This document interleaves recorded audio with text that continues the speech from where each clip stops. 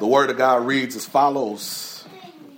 And Jesus came and said to them, all authority in heaven and on earth has been given to me. Go therefore and make disciples of all nations, baptizing them in the name of the Father and of the Son and of the Holy Spirit, and teaching them to obey everything that I have commanded you. And remember, I am with you always to the end of the age. It's the word of God for the people of God. Thanks be to God. You may be seated.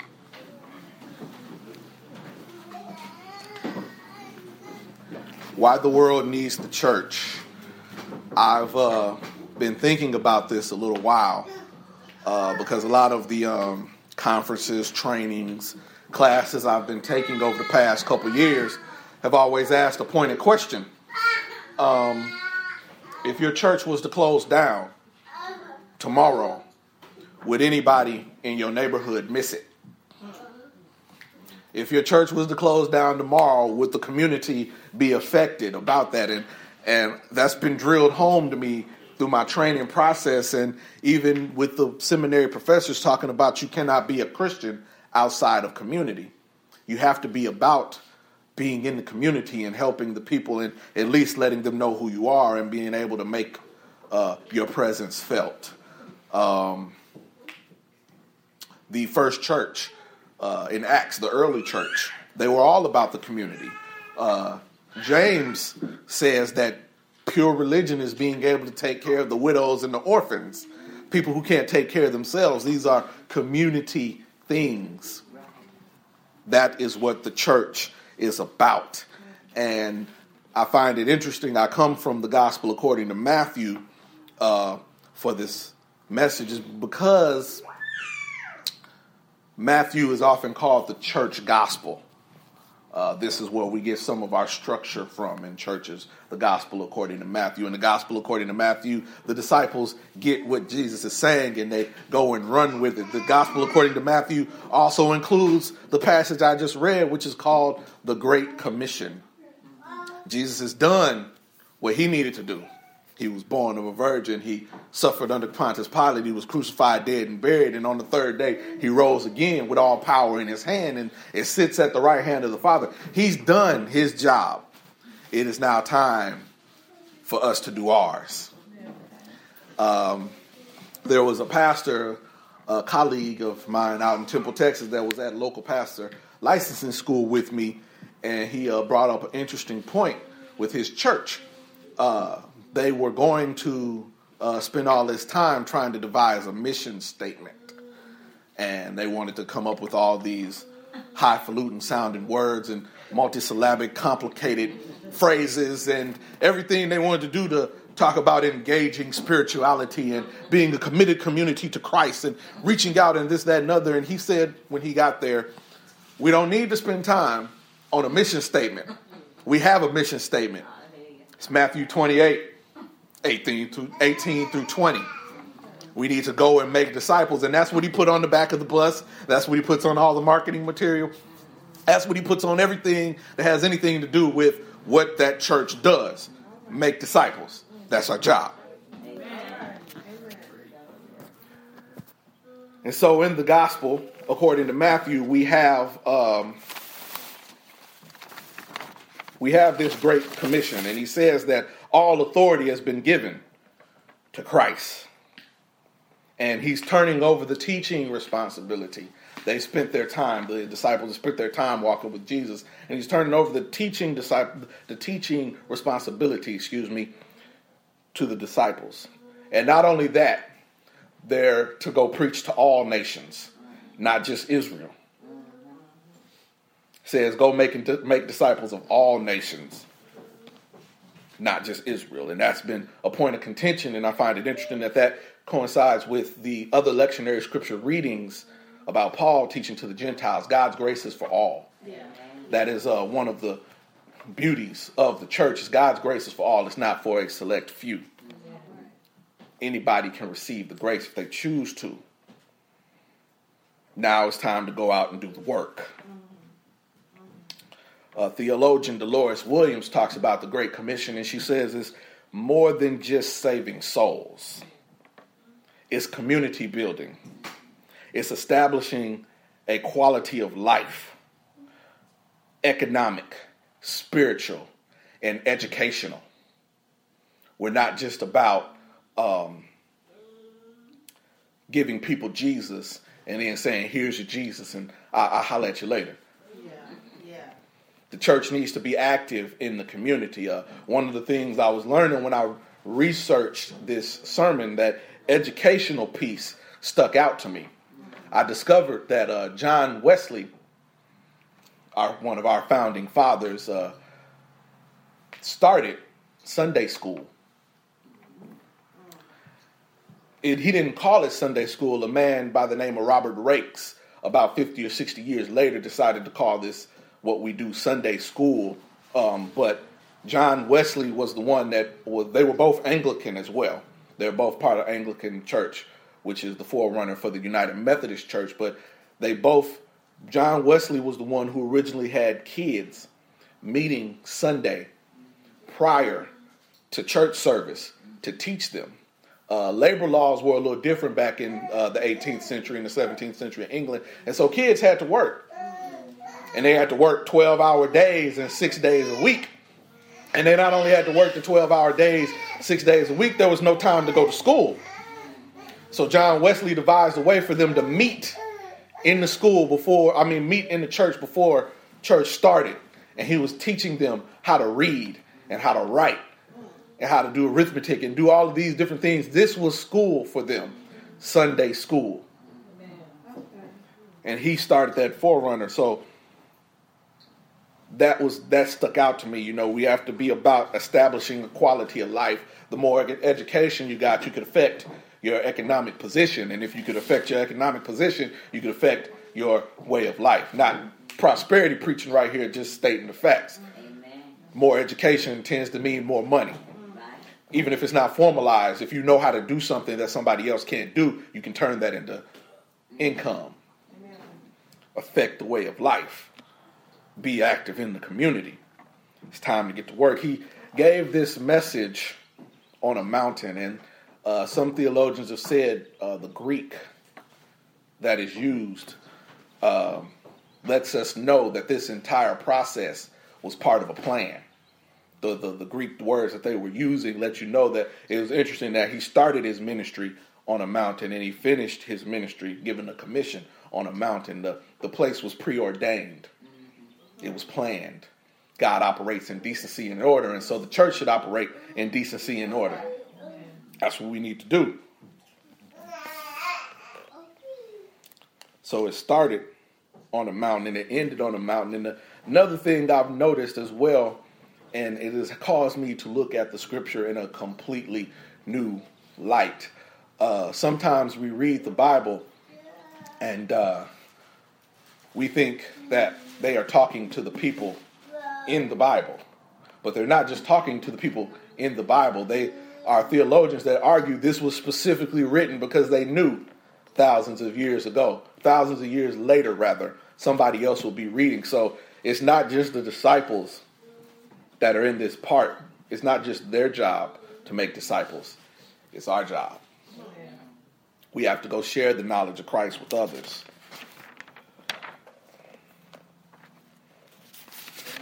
And so why the church? God's grace is for all. The unmerited favor, we get more than we deserve. Mercy is not getting what you deserve, and grace is getting more than what you deserve. The mercy is escaping death, hell, and the grave. But the grace is being able to have a fruitful and abundant life outside of that, on top of that, rather. We get more than we deserve, and we have those three different kinds of grace in the United Methodist system. We have more, but the three that are hammered home by John Wesley are prevenient grace and our justifying grace and our sanctifying grace. It's like a house. The prevenient grace is the porch. It's covering you before you get in the house. All right. Come on now. But you're still on the outside. Before you were in your womb, I knew you. God is the same yesterday, today, and forevermore. It's that prevenient, it's before.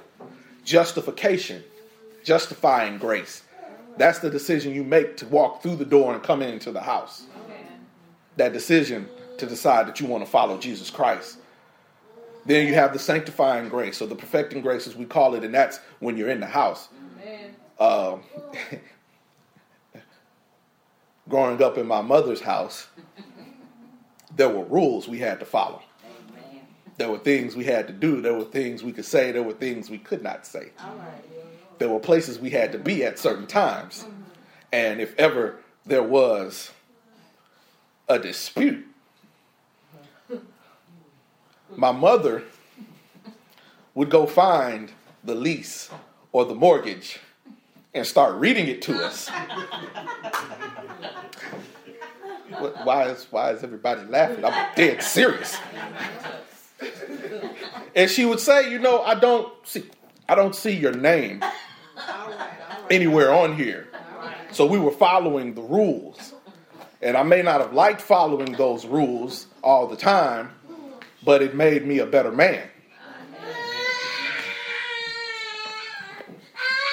We are in the house following rules, and if ever there's a dispute over the rules, we can pull out this contract and find out what the contract says. Amen. But the good part as well is in this contract, your name is on it. It says you are the head and not the tail. You are above and not beneath. You shall be the lender and not be the borrower. You should be blessed in the city and blessed in the field, and blessed when you come and blessed when you go. It says no weapon formed against you shall prosper. You are blessed. Your name is on it.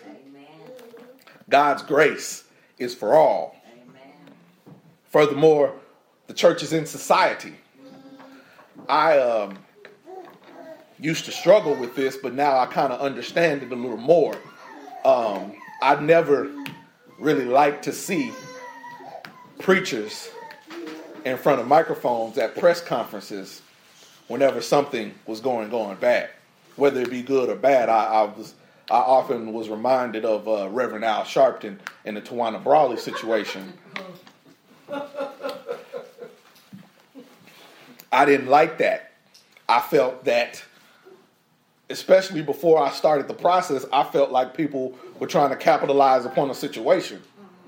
And I felt like they should be back at their churches somewhere instead of in front of these cameras talking about what's wrong and what's right. But then the Trayvon Martin situation happened. And I realized that could have been me. And then I realized that it's more than just a press conference or an opportunity, but we as a church need to be in society. Yeah. Amen. We need to speak up for those who can't speak up for themselves, whether that means operating a soup kitchen or speaking up for a young man who was shot in the neighborhood. We are in society. We need to be there. And I'm learning the social justice, the being able to speak for the least, the last, and the lost. All right. That is why we need the church, because when no one else can speak for those who can't speak, the church needs to be able to do it. We nurture people in Christian living. Back to this contract. Anything you want to know about is somewhere in here. There's not a story that hasn't been told that wasn't told first in the Bible. There is not a problem that hasn't been solved at its core in the Bible. Sure, the technology has changed and the names have changed and the cities have changed, but it's still here. There is nothing new under the sun. But here's the support in your ministry. Here's the possibility or the ability to look to the hills from whence cometh your strength. Here's the encouragement. Here's your support. We also support people in their ministry. I another little pastoral pet peeve of mine when I travel or visit other churches or see other churches, see other ministers in the church. And I watch what they do with those who are in the process of getting ordained, or in the assistant ministers, the ministers on the roster, those who are coming through the process. And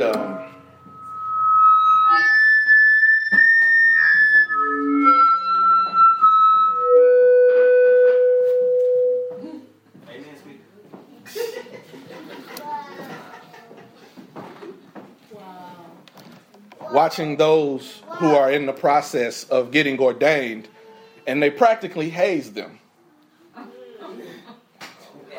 I'm not going to say any names, but I went to a church once, and there was some chairs that needed to be moved around, and a little bit of trash that got on the floor before a christening was about to start.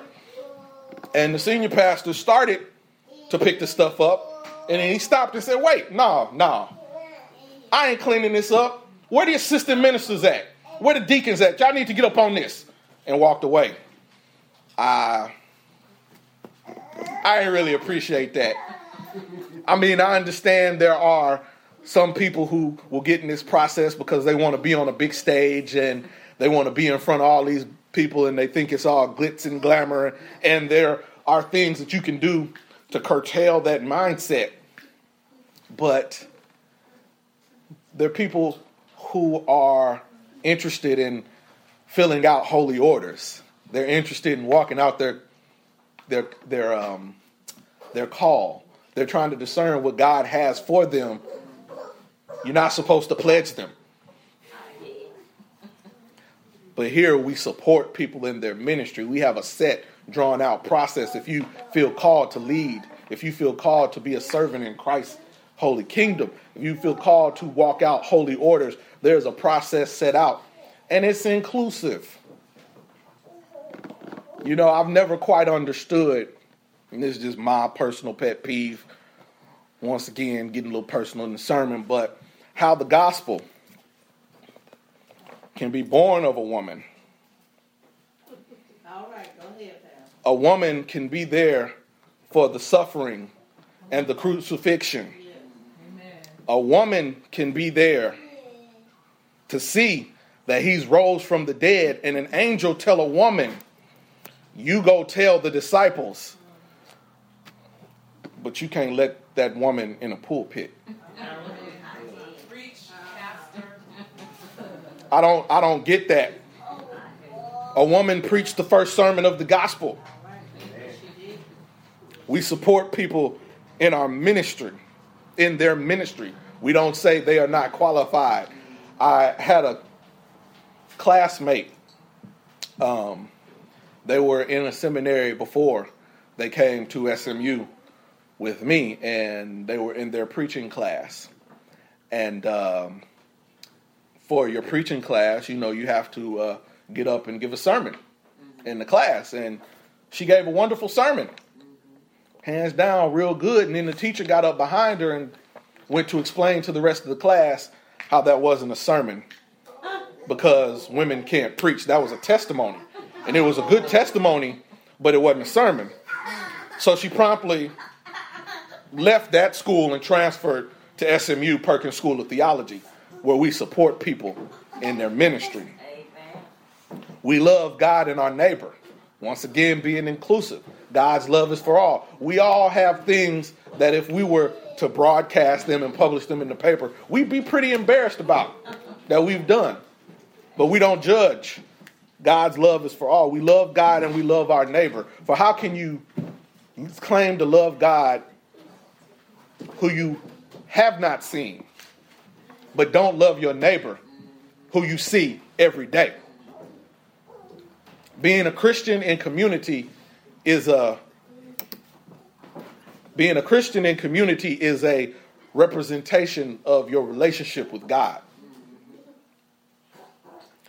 And finally, we preach Jesus. I only really have one sermon, even though I use a lot of different scriptures and may get there a lot of different ways, but eventually it's going to come back to Jesus, the Savior of our souls,